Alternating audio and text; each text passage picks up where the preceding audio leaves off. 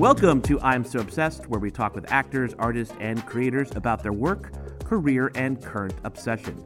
I'm your host, Patrick Holland, and my guest is the writer, journalist, and editor, Sam Lansky. We talk about his new book, Broken People, a Novel, which is about a writer named Sam who seeks out a shaman to perform open soul surgery.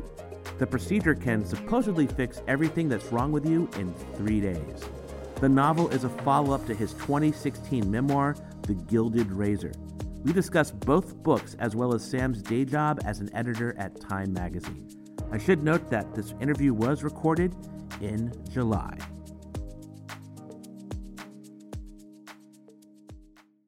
All right, Sam, I'm just so excited to get to talk with you. There's so much to talk about. And we're going to jump into your book, but I wanted to do the obligatory pandemic questions first. Which Great. first I just want to see, how are you doing, or how are you and your family handling these times? I've joked a couple times that my New Year's resolution, I think, was to spend more time with myself and truly be careful what you wish for, because I've certainly had a lot of that. It's been a challenging time. It's been a frightening time. It's also been a time that I think has been illuminating in so many ways. And I think my kind of basic life ethos is like, try and find the lesson, try and find the wisdom, because if you don't, then it's all just senseless chaos. Well, and that leads me to my next question, which is obviously we both work in journalism, slightly different publications. But even before the pandemic, journalism was not the most stable of careers to have. And I've seen many publications laying off people. I'm wondering, how do you think these times have changed journalism? And what do you see the role of journalism in the coming months and years? I do think that the role of journalism is more vital than ever now. I think that our access to clear, unfettered information is so crucial in a time where there is widespread confusion and misinformation. And I think, in terms of how this has affected us most severely in the U.S., disproportionately compared to other territories, we see the effects of that misinformation. It's in how people are responding to the pandemic and the extent to which they're keeping themselves safe and taking this seriously. It's not like I'm reporting from the front lines of what's happening, although I have so much admiration for my colleagues at Time and elsewhere in the media who are doing that work. But I think, my hope would be that coming off several years where I think the media and journalists have been in many ways under attack, their work has been kind of sidelined or marginalized in its importance. This will be a moment where Americans and people everywhere feel like we really want to center and support and put resources toward the work that journalists do, because our access to information and truth is the first step towards saving us, I think. Yeah, well, there's like 1,000 follow-up questions I have, but I think the one I wanted to follow up with most is with specifically covering arts and entertainment. Obviously, that is another one of these paths that have been really rocked by these times. And are you seeing like a new wave of how that might, not just the business side, but also the creation of work, affect that creation of work moving forward? Yeah, I mean, I talk with friends in the industry all the time, and I think people are really unclear on how quickly we're all going to be, sort of back in the swing of things, when production is going to start back up again, how things are going to move forward through the sort of development channels. I wouldn't be surprised if for the next several years, production sort of scaled down in terms of their magnitude or what people are able to execute safely. I also, think we've already started to see some productions shifting overseas to places where they've controlled the pandemic more effectively and transmission has gone down. So I think resources shifting internationally and things getting smaller and more creative in their execution would be what I anticipate from here on out. But I think it's really just so hard to say, Patrick. I mean, I think we're in uncharted waters in so many ways. This period has been simultaneously a really difficult one to make work in because you have to be such a self-starter. And I think you're managing a lot of anxiety and fear and confusion as you're trying to create. And those are not ideal circumstances under which to bring forth worlds from your imagination. And simultaneously, it's been a little bit of a good incubator, I think, in as much as people have been able to kind of clear away the clutter of what used to occupy their time out in the world to kind of, go inward and do some work. I've felt that way for myself creatively, even while I also feel a great deal of concern and fear and uncertainty and anxiety. I think both of those things can be true. There may be a really kind of interesting kind of creative boomlet that comes out of this. I will say that personally for me, I'm curious how much people will be interested in like coronavirus stories effectively. Like, I've only seen a couple kind of social distancing coronavirus themed projects that are going to be made in this moment. Greenlit, a lot of them from really smart, gifted creators and featuring people who I think are really talented. And at the same time, I'm just like, who wants to relive this through stories? Who wants a fictional recasting of this? But maybe I'm wrong. Maybe that's something that a lot of people want. That could just be me. I'm very, very in my head in the sand about things like that. Well, I can say I agree with that sentiment completely. Because it's like, all right, we got through it. Let's have some breathing room here. But in a segue to your book, I think it's interesting because there's been so many pieces of like films coming out, music or tributes, all these things coming out that have been not only distractions, but also in an odd way, like the Hamilton thing this weekend. It just seems like in a weird way, it's kind of the perfect time for something to come out. And I'm wondering about specifically your book, Broken People. Obviously, this was written well before any of the pandemic went down. How is it to release a novel during a pandemic?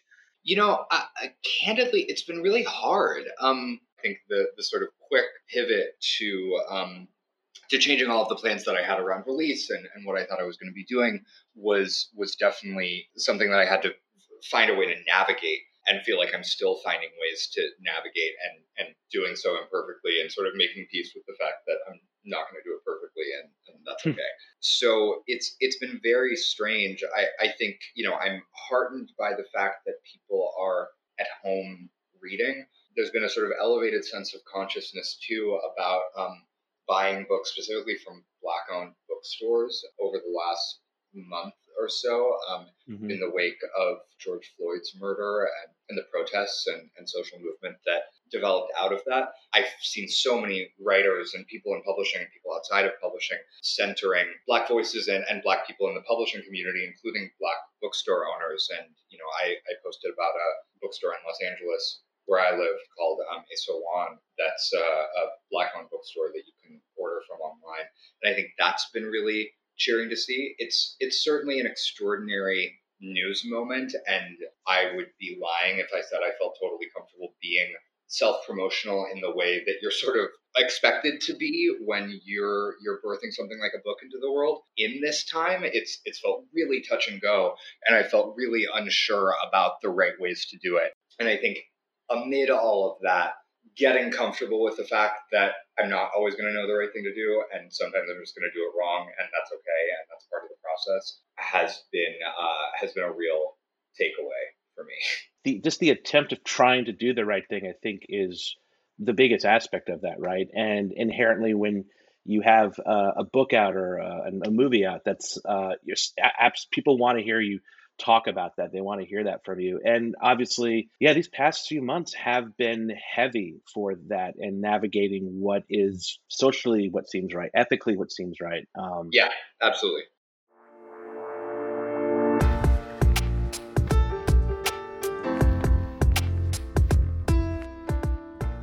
Tell me about Broken People. I have a lot of questions about it, but I want to hear how you describe it for the audience. Broken People is a novel that opens with this question: what if you could fix everything that's wrong with you in 3 days? And this is a question that's posed to our protagonist, who's a young man not unlike me, named Sam, incidentally, who's kind of going through it. Sam's insecure. Sam doesn't feel good about himself. Sam's, had some failed relationships. Sam's just not feeling like he's on a winning streak.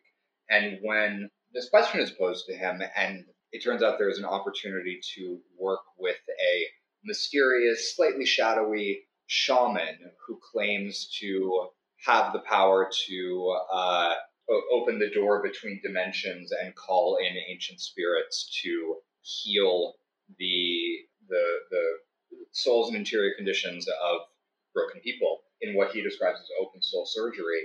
Sam is like, yeah, I'm in. Let's do this. And ends up going on this journey over the course of 3 days with this shaman that takes him through his memory, through the places that he's been.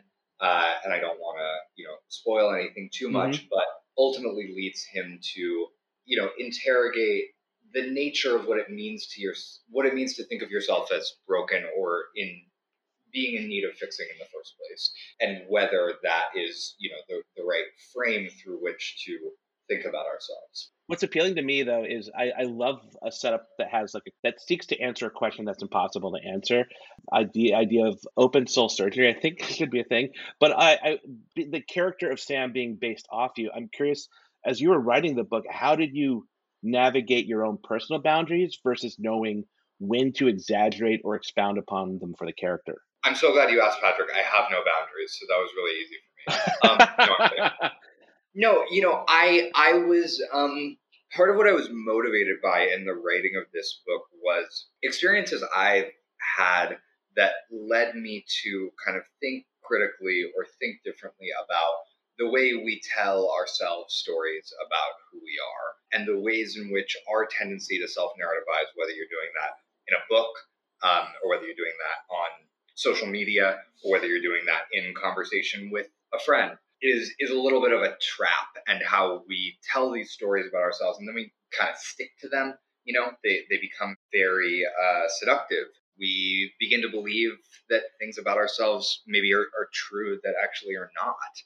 And so I was really curious about that. I really wanted to write about that. And so part of that process for me creatively as a writer was in mining from my own personal experiences and quite literally telling stories about myself while also giving myself the permissive space of fiction to imagine, create, go beyond, and just sort of follow my instincts in terms of using the world space of a novel to get creative. So I think it was less about the sort of deliberate demarcation of boundaries and more about what feels right as I'm writing it, what feels like the truest story I can tell.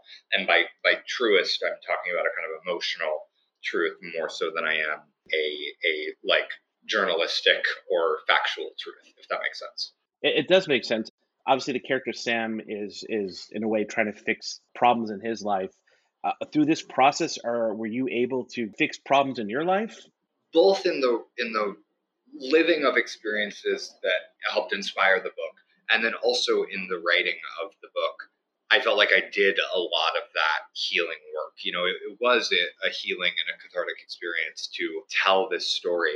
And again, because it's a little bit meta, it's kind of a house of mirrors even to talk about. So, go with me on this. But, it was a book about the stories we tell ourselves that was written by me about a guy named Sam, who's kind of like an alternate reality version of me, who had some experiences that were similar to what I went through. But in order to write that book, I had to have experiences as myself, Sam, that also led me to a place of examining narrative and how we tell stories about ourselves, which then went into the story that I was telling about this version of myself that is not really myself, but is kind of myself. You know what I mean? So it was a very kind of funhouse mirror experience of doing some of that kind of self-analysis. But in doing so, I think, and then in building this world and writing this novel, I felt like I was able to be more mindful of the ways in which I do that. And I think it's something that we all do. I think it's a really human thing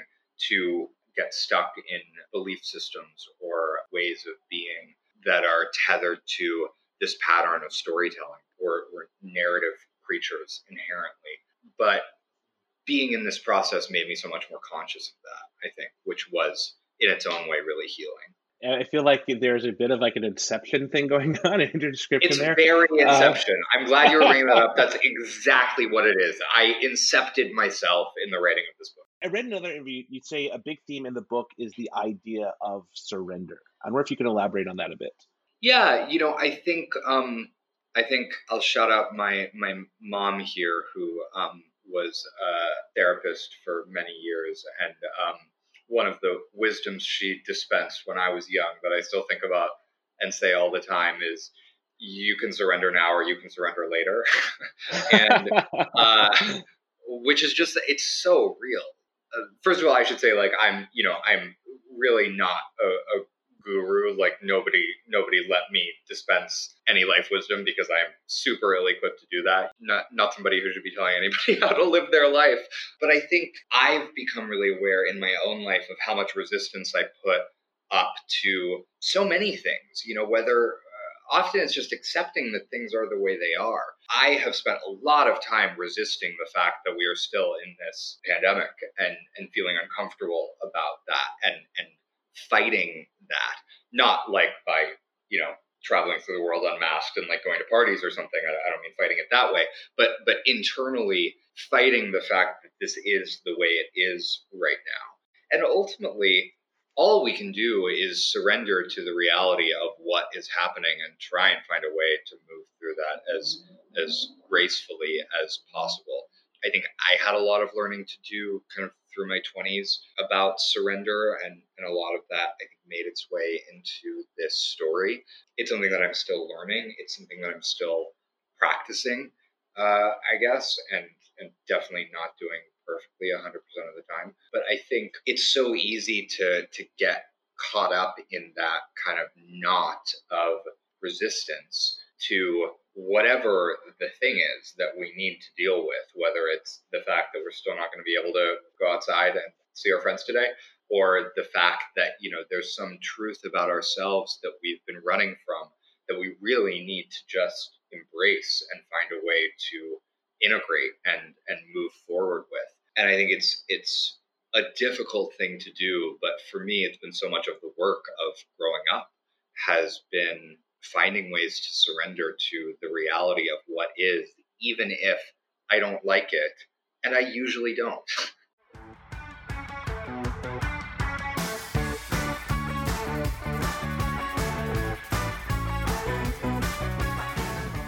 The name of our podcast is called I'm So Obsessed. And Sam, I want to know, what are you currently so obsessed with?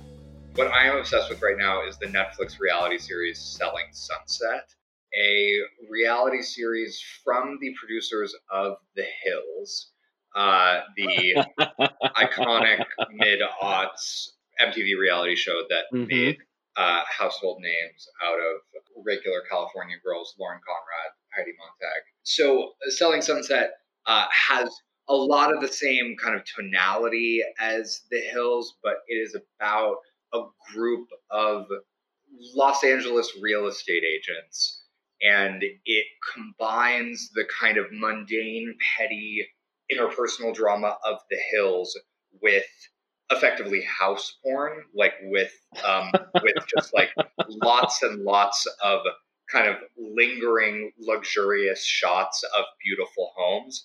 And then you have these wonderfully kind of cinematic, vapid, squabbling people fighting with each other in those homes. It feels like I'm settling my brain into a warm bath. Like, it just puts me into a kind of like benzodiazepine stupor that is everything I've ever wanted from a TV show.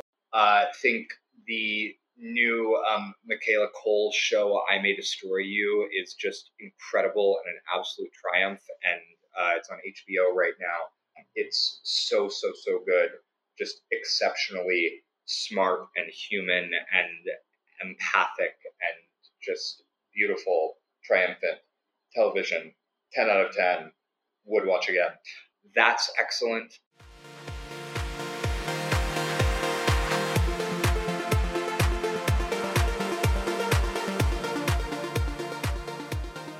We do a thing called Pick One, and I'm going to give you a couple things to choose, and you pick one. It doesn't mean it's the best one, and you're more than welcome to talk them out. But I think I can get through a lot of topics here, if that is cool with you. Great, let's do it. All right, the first one, New York or LA? LA. No question. No question. iPhone or Android? iPhone. Unquestionably. And I'll tell you why. It's the blue texts. They've found a way to somehow make the blue text feel like a really important signifier, like I am speaking the same language as someone. And then green text now stress me out, which is so bizarre, and I don't know why. They just do. The other thing about the blue text functionality that I should say is that I am a steadfast believer in read receipts. I have my read receipts on because I feel like it keeps me accountable. Yes. And there's nothing I love more than being in text correspondence with a fellow read receipts person. And so the iPhone iMessage functionality and the way read receipts are built in is a really big piece of that for me. Well, I'm more of a recent convert to the read receipts, and also we could talk if it's read or read receipts. I think it's read receipts. I think it's definitely read receipts, and I think that people who feel otherwise. I don't want to be prescriptive here, Patrick, but I'm going to go so far as to say they are wrong. They are. Wrong. I will back you up on that. Thank you so much. I will sign that non-prescription. But I will say this though: I think the other aspect to those, like the infamous blue bubbles, is that it means it's people like you. It means it's your friends and family. It means like when my dad sent me a blue bubble text, I freaked out. It's like, who gave him an iPhone? How did he get on this iPhone? How did this happen? So it tells you a lot right away. Now, I want to move this next one, and I want to just clarify this by saying that I initially had a bunch of questions about these two things, but we could talk about this. So pick one: Broken People or The Gilded Razor? Oh, Broken People. It's really. Oh yeah, man. It's my. That's what I'm in promo mode. I gotta center my most recent project. The Gilded Razor was my first book, and it was released in 2016, and it was a memoir about my very colorful teenage years, coming of age in New York City. And I'm super, super proud of it. And I continue to be so moved by hearing from people that book really resonated with them and moved them. Broken People's my new baby, and I gotta show that book some love. Well, okay, this next one's going to be for me because I have not read the book. I'm excited about reading the book. So is it Broken People hardcover, Broken People digital, or Broken People audio book? I'll tell you, and I'm not ashamed to say it. I spent a week in a studio in the San Fernando Valley recording the audiobook of this novel, and that was so intense and so rewarding. And I did not love it while it was happening, but I am so happy I did it. So I'm gonna shout out the audiobook right now. I'm gonna say, if you have the opportunity to listen to the dulcet tones of this voice in your ears, I'm totally kidding. Well beyond this podcast, seize that opportunity, babe. Run with it. Like just go and go on the journey of having my voice tell you the story. It really was a really fun. That's not true. What it was really, really cool to have the exercise of kind of challenging myself in this way, because I sort of thought, I went in there, I'd never recorded anything like that before, and I went in there basically thinking, okay, I'm going to read this book out loud, and I did not realize that it was effectively a voice acting job, and I was a first-time voice actor doing a relatively high-stakes job, given that it's the only recording of my book that be available for people to purchase and experience. And the challenge of kind of getting into the flow of reading it out loud, of finding ways to like emote through my voice, was just so interesting because, as a writer who's generally wants to sort of hide and be left alone with my pages, to sort of center myself in that way. It was just really interesting, and I feel like I've learned a lot. All right, well, you told me I'm going to get the audiobook, and I can't wait to let you know what I think. I'm so excited about your book here.